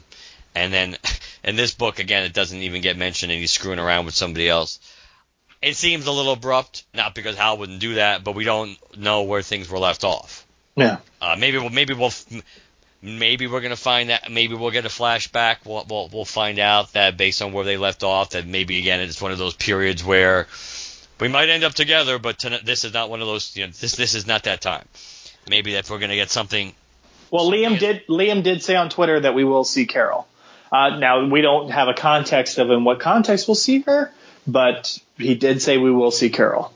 So. Right, and I think probably just as Carol, because I thought we had already heard that we weren't going to be seeing Star Sapphires or anything anytime soon. So it probably would just be Carol as Carol. To me, again, if we hadn't gotten the reunion at the end of the Hal and the Core book, I wouldn't think too much about it, because the beauty, if you will, about the Jeff Johns stuff was that was long-term down the road. That was almost like the end of the ultimate future of all these characters. Right. So there's nothing there's almost nothing that, despite everything that happened with Venditti, Robert taking it, going off the exit ramp really quickly. On the surface, with a lot of the stuff Jeff Johns wanted to do, there is nothing that's happened so far which could not be, course corrected down the road. If this was a finite medium where we actually would get a definitive ending to the Green Lantern story and all these characters, we know that's probably never going to happen. But if somebody ever wanted to do a mini-series down the road to say this is how it will all end and make it definitive, and that's the end of there's nothing. I mean, There's nothing, the St. Walker bringing back the Blues and their core being as large as the Green Lantern core. There's nothing that says that can't happen. There's nothing really that says John and Fatality couldn't be together again down the road. Hal and Carol can end up being married and having kids. Sinestro can be basically what was he, the keeper of the Book of Oa? What was he? I don't remember precisely. Or the guardian of this, something like that. Of the Central Power Battery. He was something. So all that stuff could still happen. Right. So I'm not overly concerned with that. It is kind of weird based on where we left it in Hal and the Core not to have. But again, when Carol comes into the book, maybe there'll be a reference point to that. It does make you it does jar you a little and make you think of that immediately, because he's screwing around with some blonde chick that, yes, we know there is. Well, not everybody knew, but now, if you didn't know, now the listeners would know that, yes, there's a backstory with her, that it's not a brand new character, but yes, it's a character that hasn't been around in forever. So it does seem like it's a little abrupt. I would say I would agree with that. I don't think Hal's upper body, the art for Hal overall in the issue, I wasn't that unhappy with. The Zidarian thing didn't bother me, and we mentioned the ring and having to recharge. Yeah, so I think that covers all the stuff he didn't like. Okay. You want to go ahead and tackle Benjamin? Sure, I'm just moving these as we go. So no worries. Take your time. All right, so Benjamin, hello all. I've been listening to your podcast for a while, and I enjoy the episodes very much. Thank you, Benjamin. I have just finished Green Lantern #1, and while I did enjoy it, I felt somewhat confused. When did Hal have his falling out with the Guardians? New look, by the way. I don't remember that from the previous series, unless I missed something. The art is different and will take some getting used to, but I did enjoy it. I'm curious about what will happen and wonder if the Antimatter Lantern has to do with its story from number 150 during the original series. Hope the other Earth Lanterns show up soon. Can't wait to hear your thoughts. Thank you, Ben. I do. We kind of mentioned the falling out thing with the Guardians, Hal almost being like sent to Earth to don't call us, we'll call you, kind of stuff. Yes, that was another thing that is kind of abrupt, certainly based on where we left him in Hal in the Corps and even Green Lanterns. Again, hopefully we'll get an explanation for that, even though I have a feeling we're not going to get that anytime soon if we ever do. We mentioned the art, of course. I did think of the Antimatter Lanterns. I did think of 150. I did think that's a possibility, even though they don't really look the same. They don't kind of look like, they look more like, obviously, yellow lanterns, this guy. But I did think of that as soon as he said antimatter. That made me think of that story of the anti-Green Lantern Corps or whatever it was. So yeah, I did. I don't know if it's going to be related. I don't know if they're going to tie it in, but it's certainly it's one of the best bets. If it's a callback to something, I mean, it would definitely be in my top 5 of a callback or something. Yeah, I mean, I would like it to be. I think it would be cool. It's a good catch by you, Benjamin. And yes, it's something that I think probably both of us thought about when we read that on the last page. Certainly one of the things that made me think that the look was different, so that made me think no. But then again, I was waiting till you and I talked. Also, there's like, am I supposed to know who this is? I mean, are we supposed to? Because it took me a second. I flipped to the end, and then when I read the story, then I realized, oh, it's not Hal. Because first I thought it was Hal, especially based on the alternate cover that I have. It would make you think that it was Hal, but it's not, because you can clearly see the yellow uniform. Ezra about to rip out his heart. Right. So what Ben's referring to is, of course, like he said, Green Lantern 150, the cover. It's not a stunning cover, so if you were flipping through back issues and skipped over it just because you're like, the art looks a little weird, you could be forgiven for it. It's a mostly yellow greenish background. It's got Hal charging towards the reader with a bunch of weird alien ape-like maybe sort of beings with Green Lantern symbols on their chests and purple uniforms. It says, "Meet Hal Jordan, renegade Green Lantern of Earth, leader of the anti-GL Corps. His only thought is to destroy, destroy, destroy." Hal gets basically taken to Quard and tossed down in front of his scientists and stuff. And one of them, and I'm just going to read this here, and you guys can determine whether for yourselves, maybe you have this issue in your collection, want to go read it on the off chance that maybe it ties into this new story. The Guardians say to Hal when they have him in their captivity, "It has taken us almost a century to perfect our rings and power battery. But at last our patience has won out. Still, though, as powerful as our rings are, there is but one fatal flaw.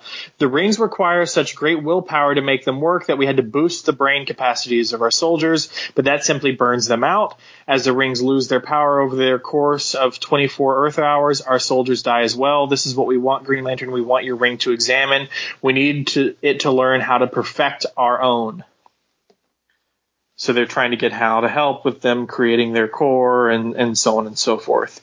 So that's what he's referencing as it's an anniversary-sized issue. So, I mean, this is a big time when the Guardians had their own lanterns.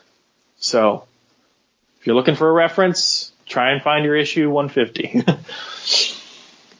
Those dollar issues. Those were the good old days. Those issues were friggin' huge. Yeah, for sure. Yep, lots of bang for your buck back then. For sure. That's going to wrap up the feedback from our emails. We got a few responses and stuff over on Twitter. Like I said, Liam was replying to a couple of things like that Jesse had said. Jesse was sending out like a stream of consciousness thoughts on Twitter, and that's what prompted him to send in that email. There were a couple of articles we wanted to mention. Mark, do you want to talk about the first one, the one you sent me? The last one? Yes. I have to. I know, because you and I exchanged like 3 different articles today, so I have to remember it. That's the one that's talking about Hal's character, right? That was the one where Morrison addresses that. Right. That the gist of this article. Was that the article that he mentioned he was up to issue 10? I don't know if it was, but it's not overly significant if that's not the particular issue. Article that he mentions that, but he throws in some ideas just that putting Hal in situations and having him react differently. Where many of the readers at first are going to say, "Well, that's not Hal Jordan. Hal Jordan wouldn't do that." And Grant's perspective is, well, he would do that. Potentially, because he's in a different situation that he's not used to, and he's going to handle things differently. But he's also puts out, like I mentioned, a disclaimer that, like, through the first 4 issues, he's expecting this. That's the way I would read into it, that he's expecting to catch some negative feedback by the people, longtime Hal Jordan fans, saying this is not Hal Jordan. Hal Jordan wouldn't react this way. And we'll have to see exactly the circumstances that he means. Now, I know he did throw something. I know he did mention the thing that related to Ollie, how let's make Hal like the left-leaning guy, but then he kind of walked that back on the same sentence. So, which I would recommend would be the wise thing to do.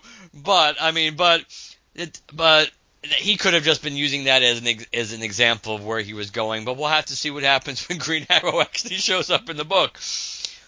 But more or less, he's kind of like pumping the brakes a little to say, don't rush to judgment on this. That may be your initial reaction, but basically give me some time. And I guess from his perspective, you're going to see that, yes, it's still Hal Jordan, and he's still not. I'm not writing him out of character. I am not getting him. I'm going somewhere with it. So I think that was basically the gist of the last one that I found, or at least of the part that caught my attention in it anyway. Right. And then you sent me another one about his playing in the Cosmic Playground.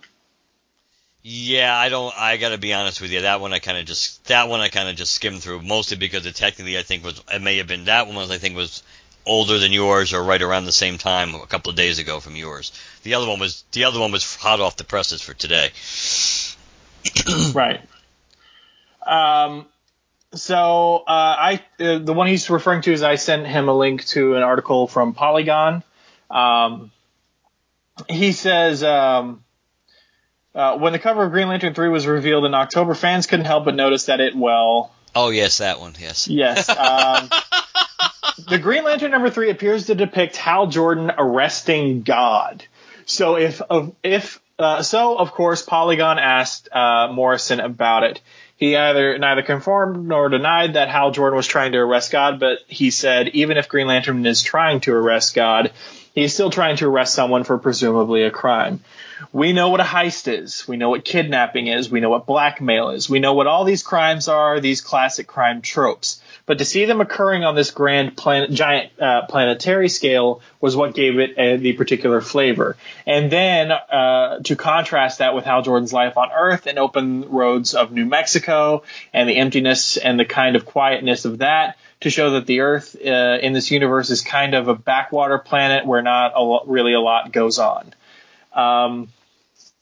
And then they go into some spoilers and stuff. He says, what they say, while Maxim Tox is your typical humanoid alien, Fluzal Flem is the latest in a long line of creative Green Lanterns, like the blind alien Rotlop Fan and the sentient planet Mogo. Flem is a sentient virus. He doesn't catch perps. Perps catch him. I did like that, which of course is pretty much a direct line from the book. Right. He says, Morrison was inspired by previous mentions of viral Green Lanterns, but wanted to show how one might actually do the everyday job of police work. The thought experiment led to the scene in Green Lantern #1 where Maxim Tox plays good cop to the stomach flu. Morrison teased that this won't be the last we quote-unquote see of the invisible to the naked eye lantern, but we had a follow-up question. How does a virus wear a Green Lantern ring? Well, he responded easily, they can manufacture very small nano rings that easily fit round viruses. When we show you Fluzel Flim and all the little viral components that make up Fluzel Flim, every one of them will have little lantern sign and its own ring. And then Sharp added, it'll make total sense. and the article ends, and you know what? We believe him.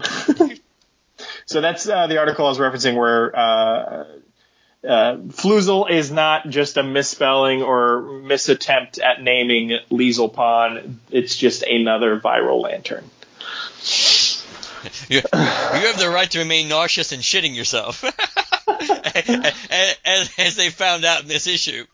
Make the diarrhea stop! That was a funny part of the book, though. I'm trying to check now. There was another Twitter instance. Someone was tweeting in a long thread about their thoughts on the thing. He says this guy is named Captain Fiction. I just want to read it. He says, this is a thread. It's obviously several tweets. My biggest problem with Green Lantern is not with the comic, which is wonderful, but with the focus. Venditti repossessioned John Stewart gave us the coolest core we had ever had. Each of the four horsemen, he's referring there, of course, to Hal, Guy, Kyle, and John, were elevated in these distinctly wonderful ways. I wish there was a way to say that without detracting from the magic of Green Lantern and seeing these gorgeous pages that I will absolutely cherish for ages to come. I guess the real solution, in my opinion, is to give us more of the core. I loved Stewart in Justice League Unlimited. For many, this brought them into comics, moved John to camera center. I grew up with Hal. His Green Lantern was the one I watched on Super Friends. He was one of my first and favorite action figures given to me one Hanukkah by my grandmother. Hal's even half Jewish now, thanks Tom King. I love Hal. But I feel like this is a step back and not forward. Still, this book is brilliant, the art is wonderful, and I cannot wait for the next issue. I remember someone, Wade maybe, saying, trust in Grant Morrison and all will be well. It is entirely likely that in 6 months, the Green Lantern Corps will be more diverse and wonderful than ever. It's even more likely that in 6 months, Hypertime is fixed. Everyone has a real power ring, and O will be the super context, and we will all be magic in a way we haven't felt in a long time. Sharp's pages make it all feel like star stuff of the highest order. And again, that's from CAPT Fiction on Twitter. So I just wanted to read that because this person obviously has a longer context. They were watching Super Friends and, so on and so forth. So I just wanted to add their perspective in there as well. That was pretty good. I like that. That was very, very deep, man. Deep. For sure. All right. So we've covered some feedback. We've covered we've covered the issue. We've covered our thoughts. Is there anything else we want to say about the Green Lantern #1 before we wrap up? And do you want to cover that last bit of feedback as well that we had on another topic, or save that for another time? I'm going to leave this one up to you. Do you think we should do it or just wait or make? What are we at timestamp wise? We've been recording for an hour and a half. Yeah, I say why not. I mean, let's just make sure we get it over. And I don't mean get it over with. I know. It's choice of words aside. I know exactly what you mean, and so not letting it hang out there just because it increases the odds it might get overlooked, and we don't want to do that. Right. All right, I'll do it. Interesting name, Red Arse. Oh my. Hello, Mark and Chad. I just finished the 2018 Halloween podcast and had some thoughts regarding Mark's comments on the Halloween movie. Thank you, Mark, for your review and breakdown of the movie. The following ideas build from yours, and I hope that you find them interesting. Some of this was obviously going to be lost on Chad, but... That's fine. But it's... Okay, in regards to Dr. Sartain, I think you make a great point that he wanted to see. He meant Michael. He wrote Jason. That's a Freudian slip, I'm sure. To see Michael in the wild. You can see some of that craziness from him even in the opening hospital scene when journalist Aaron Corey was teasing Michael with the mask. For me, I was wondering why the doctor did not stop Aaron as soon as he took out the mask. You would think that the doctor would not want Michael to be incited, but it seems that the doctor wanted to see if this could get a response out of Michael. I think that's all correct. The doctor almost seemed as crazed as his patients in that scene, anticipating Michael's reaction. I would say he seemed more. He really, from an observational perspective, I think he just he hit the nail on that. He wanted a reaction. He wanted to see if that could trigger to get a reaction out of Michael, as opposed to Michael just staying the way he had basically been for the last 40 years. Also, to your point on Michael in the wild, I think that this idea actually solves some of the plot holes you mentioned. First, the doctor probably insisted that the transfer coincide with Halloween. I think that's possible. Secondly, knowing what we know now about the doctor later in the movie, he must have purposely freed Michael on the bus. This would also explain why the doctor insisted to escort Michael in the first place. I agree with all that. My other point is to try to answer why Laurie Strode. First, there were parallel ideas by other characters through the whole movie, that the only thing driving Laurie and Michael was the potential future opportunity to kill each other. Second, for Michael, and I think that it was as simple as Laurie is the one that got away and that he did not like that. I believe it was Dr. Sartain or maybe it was Aaron who made the comment that Laurie is obviously obsessed about Michael because of the trauma he caused. But what about Michael? How did the events of the Halloween 1978 affect him? I did email Jack, which is his actual name, about this, but the Laurie Strode stuff I think is straightforward, even though it's not. As when you actually see the movie, that it becomes pretty clear that Michael doesn't really. Michael is exactly as Dr. Loomis portrayed him in the first movie. That he's just there's nothing human from a sentience, from a consciousness behind his eyes anymore. That he doesn't. There's nothing real. Well, there's a force that drives Michael. But he doesn't have any human emotion. He doesn't hold grudges. He does what he needs to do. He kills you if you happen to get in his way or if you grab his attention, but it's not personal. Especially now that they wiped out that connection between Michael and Laurie, that they're not brother and sister anymore in this alternate timeline. You see the movie play out. He's not after Laurie. He only deals with Laurie when Laurie is basically put in his path, which is Sartain's plan. Sartain believes that there's a connection between the two of them, like they're two sides of the same coin, and he wants to see what would happen if he puts them together. But Michael doesn't care. Michael is not heading towards Laurie the entire time in the movie. In fact, the first time they encounter each other, I think she calls to Michael and she shoots him in the shoulder, and Michael just keeps walking away because he doesn't care. I mean, he seemingly recognizes her in the window when he tilts his head, but he's only after her when Sartain pretty much pushes Michael in that direction, and then their paths happen to cross. As far as Laurie, Laurie is obsessed with Michael. In fact, supposedly in the original version of the movie that they shot and they changed, Laurie was responsible for the bus crash. Laurie was to free Michael, but they changed that because the audience didn't like it, and plus it basically makes Laurie responsible for everybody he kills in this movie because she freed him on purpose. So as again, the effects of the original 78 movie, he doesn't have any effects psychological or emotional effects. That's not the way Michael really is. Thank you, Mark, for allowing me to think a little deeper about this movie. Also want to leave a comment about the main podcast, since this is the reason why I listened to the podcast in the first place. I know that Chad and you were always looking for suggestions on the show. This Lorefleas episode had me thinking that you and Chad often agree a lot, which of course there's nothing wrong with, especially when it is about how bad the Lorefleas book is. But sometimes differing opinion makes for better podcasting, even if it's just one individual playing devil's advocate. Just a thought. Regardless, I enjoy the show and am an avid listener. Thanks, Jack. And I kind of addressed this too in an email. Obviously, you and I don't agree on a lot of things. Go Panthers! Yeah.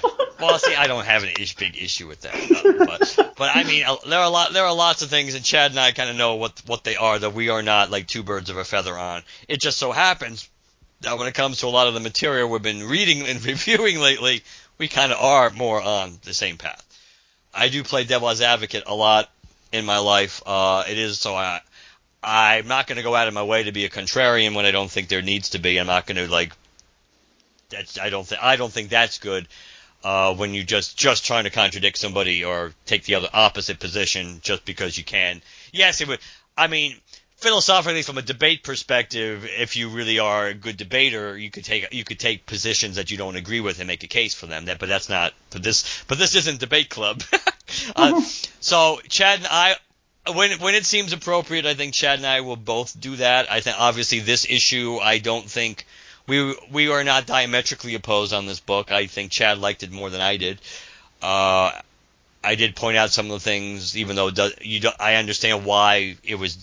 Probably I understand why Morrison did what he did, but I did point out again, like the wordy exposition that to me didn't do as much for me, and some of the things that based on where the previous books left off that this seems to contradict, like some of the other feedback said.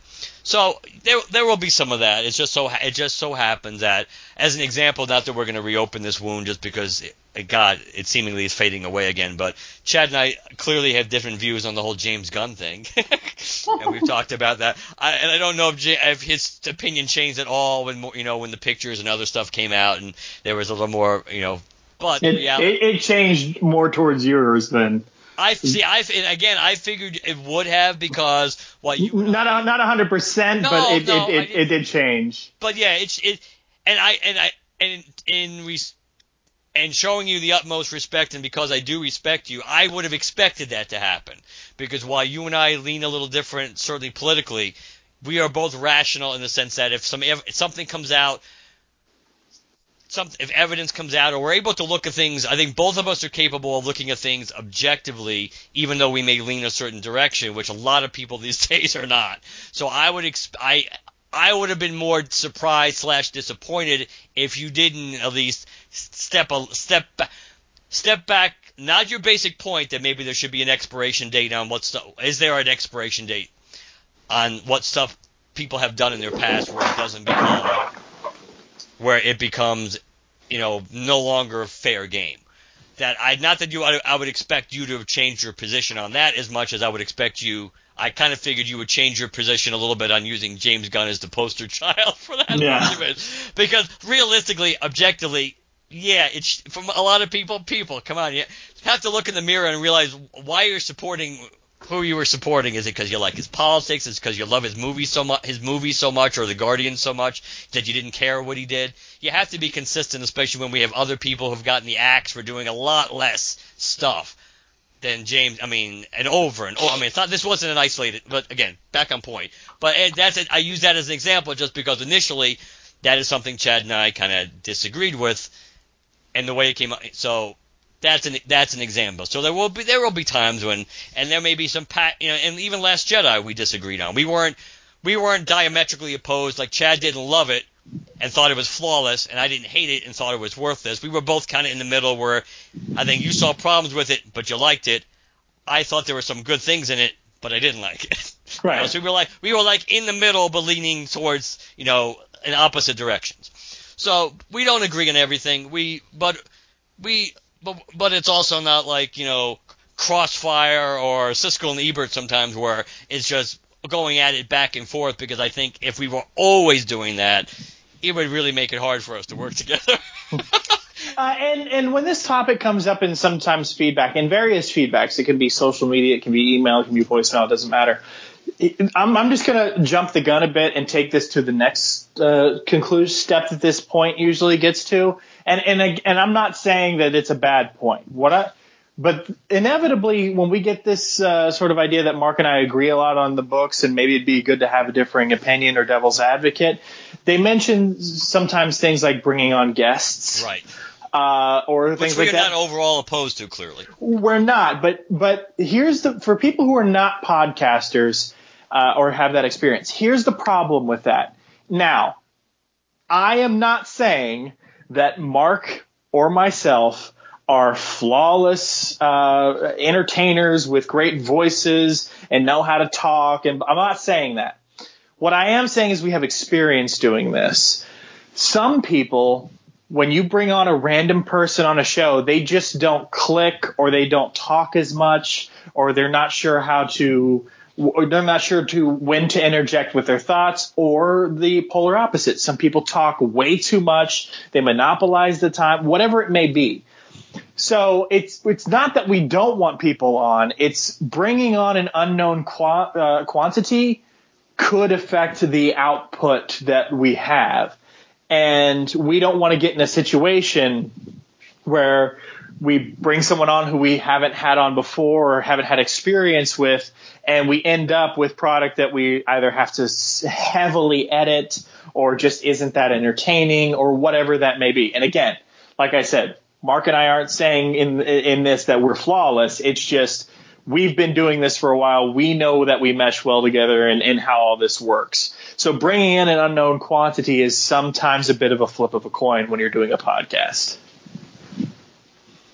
That's a good point. But yeah, it's. I mean, and it's not like we plan on the stuff we agree. I mean, some stuff we can assume we're going to agree on. Like when we're doing something more like the Larfleet stuff. I mean, I don't think that from Threshold. I don't think either one of us. I think we both kind of suspected, if just by reputation or what we kind of. As an example of something we read, but if we did read it, we read it years ago. But it didn't. That it's pretty safe to say we weren't going to be awed by the material.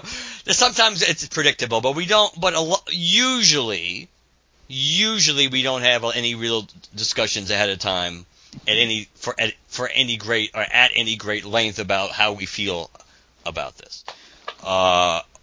So it's luck of the draw. I mean, it just happens to be. Now, mind you, there's been some material that we've done, and I'm pretty straightforward with that.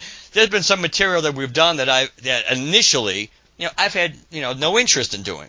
Just like I'm sure there's stuff that we've done that have been more interesting to me, and Chad didn't really want to do it. So we do stuff like that, and then sometimes you read the issue in particular, or several issues if it's multiple, and it's like, okay, that was pretty good. I may not have he or I may have had no interest in reading the story maybe to start with, but when you actually have it in front of you, it's like, okay. Yeah. Like Odyssey, like Justice League Odyssey. I mean, that had no appeal to me whatsoever conceptually, but I read the first issue and was like, okay, I enjoyed it. Now, if you had asked me before I'd ever opened the book, did I think I was going to enjoy it, I would say no. So sometimes you get thrown curveballs. But same with Supergirl. You had no interest in that. Yeah, Supergirl. Supergirl was I was more interested because it was more Green Lantern. It was more Green Lantern related, but it just seems by luck of the draw with the material we've gotten lately that Chad and I tend to be, we've tended to be more in agreement with. So, but we do disagree. We're going to disagree on stuff, and it certainly would not be a good idea for the marriage of our partnership on air to go out of our way to try to pick topics that we are equally passionate about all the time on the opposite end, because that is a good way to have a lot of problems. I mean, sometimes you can separate it. Don't get me wrong, but dissension in the ranks. Yeah, I'm not saying we can't have a civil discussion on opposite views, because I think we certainly are capable of doing that. I'm just saying if you're always at odds with somebody all the time, and if it's where it gets to the point where you say, oh, it's like, oh, it's sunny today. No, it's cloudy. Or even better, it's partly sunny. No, it's partly cloudy. It's like, then that gets old after a while, and so I think that. But we certainly do not go out of our way to try to agree. It just lately has kind of happened. Mm-hmm. Yeah, and it's a good point you mentioned about, we don't talk about our thoughts on the issues before we do the review. I mean, very rarely if something like Strange pops up, we'll be like, did you see that? And wait, what? Can I clarify just before we start recording? Did I see that the way I saw that? Yeah. But if we talk about it... If we talk about it before we record, then it almost feels like we're repeating ourselves. So when I ask Mark the questions I ask him after I do a recap, or vice versa, he asks me questions, he's genuinely, or I'm genuinely asking those questions to the other person for the first time. So those are the genuine reactions you're getting. Right. Rather than just us recapping what we said to each other on social media. Right, because sometimes if we do ask a question to each other ahead of time, it's because, in all honesty, it is a question which may affect the recap. Because it's something either we're not 100% sure about, and obviously, again, like you mentioned, we certainly are imperfect, so sometimes you overlook something or you misinterpret something, and certainly I've been guilty of that, especially when I'm trying to gloss over it and do a review. That sometimes even a panel or something that I kind of wanted, that I thought was interesting enough to discuss, but to try to give a succinct review, which another thing we've tried to do more lately is kind of give more of a succinct review than some of the ways we used to do it. That sometimes, things get. But the reactions, and sometimes when we add commentary, we don't try to interrupt really. It's just that we think something either doesn't get mentioned or there's a question raised. Like even before when you said that thing about how like going to investigate, the stuff in the sky, you kind of like caught that yourself, and you said no. I think kind of basically like, I think is he just going out for a walk? And it's like because he was too busy getting his freak on to really care about anything. We see the stuff in the sky, which basically was Chris Alon's ship coming down, but he's too busy getting it on. All right. Well, obviously, we're not going to tease next episode because we're not 100% sure if that's going to be the thing or not. So do you want to tell people how they can reach out to us like these other people who gave us feedback on this issue did? Yes, but speaking of not teasing about what next episode's going to be, it is kind of funny because I guess it's appropriate because this is the day after Election Day, that much like candidates who no longer have to lie, at least for a few years, because the election's over. We're liars now because we said pretty much you wouldn't be having an episode until the anniversary episode. But speaking of which, as a disclaimer ahead of time, number one, I think Chad and I have kind of agreed, which kind of always made sense. We just never talked about it. Okay, guys, we're going to sit you down. Chad and I talked today. Yes. We came to a decision as a family. Oh God. That the anniversary episode is going to be more like tied into our Christmas episode, which we haven't done in the last few years anyway. Usually because the last few years we've always had a big anniversary episode to do kind of in November-ish to begin with, so it's always taken the place of doing a Christmas episode. So, in all likelihood, the episode you get towards the end of December is going to be the anniversary/Christmas episode.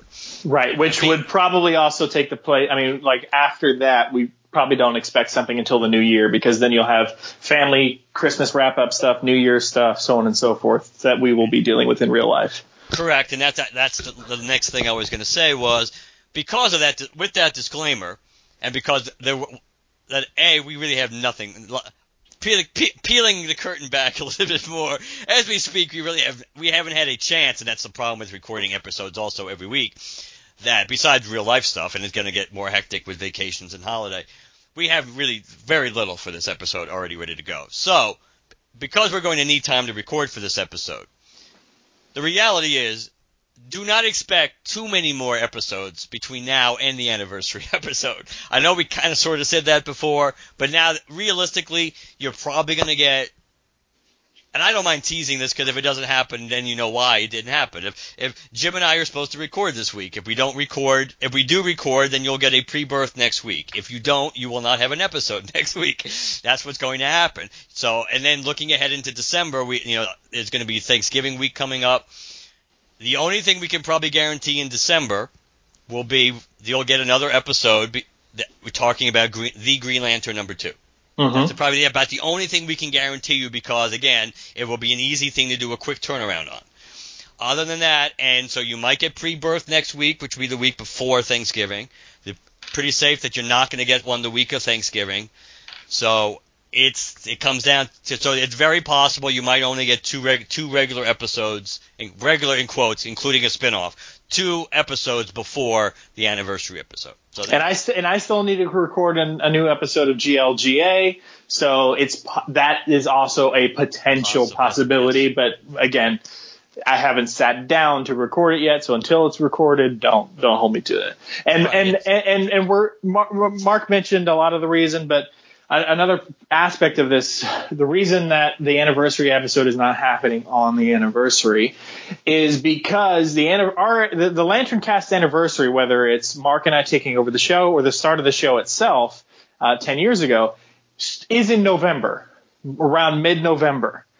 Then we usually sometimes have the Christmas episode. Then you also take into account any milestone episodes, whether it be like 250 or 200 or 300 or whatever it may be, those milestone number episodes. A milestone episode, a anniversary episode, and a Christmas episode are all basically the same thing tonally. We have clips of us talking with various listeners. We bring on past hosts, past guests. We just talk. It's just something to reminisce and celebrate with each other, either a milestone or the holiday or the anniversary of the show. Since they're all the same thing, there's no point in us doing, say, an anniversary episode 1 month and then the very next month the holiday episode. Just give us that extra month and we'll give you the same thing you'd be getting back to back essentially, but more prepared and it'll be a good way to end out the year. Right, so looking ahead briefly for this, after we do our Christmas / 10th anniversary episode, the next one would obviously be episode 350. Now, right. we cannot guarantee that 350 is going to be it probably is not going to be, let's bring people on and just chit-chat. Going out on a limb, I could be wrong, but considering we just would have done that like 7 episodes before, less than 7 because this is 343, probably not. Maybe we'll pick a special topic, maybe. But as far as overly chit-chatty, bring people, it's possible, but I think because of how close it's going to come to our 10th anniversary episode, maybe not. But I'm just throwing that out there as a possibility. Things can change. It depends on the timing. Depends on the timing, too, how many episodes we do in January. If we are, like Chad said, if we end up having like over a month's gap between the Christmas episode and as we start knocking on the door at 350, then maybe. But just using that as an example, some of these things fall relatively close to each other. And November 16th actually would seemingly be the official anniversary date based on the first episode for Jim and Dan, episode 0. So that would be next Friday, as we're stating the next Friday. So if you were lucky, we'll have a pre-birth episode for the anniversary on the anniversary date. If you guys end up recording that, just make sure to say something about as you hear this. Yes, I will. Yes, that is true. But so that I just wanted to say that. Oh, and by the way, as I go into the ending here, based on the 2 different things that I saw, I did not see any evidence. It was blown up before Kyle did it. Oh, okay.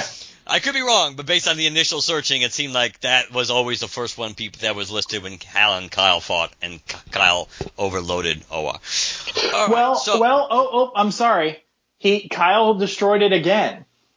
Because remember in the Ghosts annual, Necron brings back Oa. That might have been maybe that's what maybe that's what you were thinking of. Yeah, maybe that's what I was thinking about. Yeah, but so I mean technically Zombie Oa, basically. Zombie Oa, the same way in Blackest Night there was Zombie Xanshi. But, Necron did reconstitute Oa technically in that Ghosts annual, and Kyle destroyed that too. So. Torchbearer and Homeworld Destroyer. He's got an expansive resume. Okay, we're all over the map at the edge of end of this one. The edge of oblivion. But I'm bummed. There we go. Let's throw in. So, LanternCast.com, LanternCast@gmail.com. We think 708 Lantern is still going to be functional. It still actually is, right? Technically, we think. Corwin, test it. It's just a matter of relinking it to one of our phones as a notification thing. If it's not, but it will be. It should be. Make sure you stay. If Jim doesn't take care of that while I'm gone, stay on him. So yeah, 708 Lantern is the voicemail. theoretically. Let us know what you think. We're on Twitter, we're on Facebook, hashtag GLCast to locate us on either, and iTunes and Stitcher, whichever platform you listen to us on. Please leave us a positive review. And yeah, so Chad and I, we don't know exactly when you'll hear us again, whether it will be the Green Lantern 2 or before, but we just figured we'd give you the lay of the land for what's coming since that's pretty much, we pretty much decided that today. Are we still recording after that error? Yeah, I have no idea what that little glitch was, but yet as far as I can see, we can still record. Well, let's end it while we're ahead. Good night, everybody. Good night, everybody.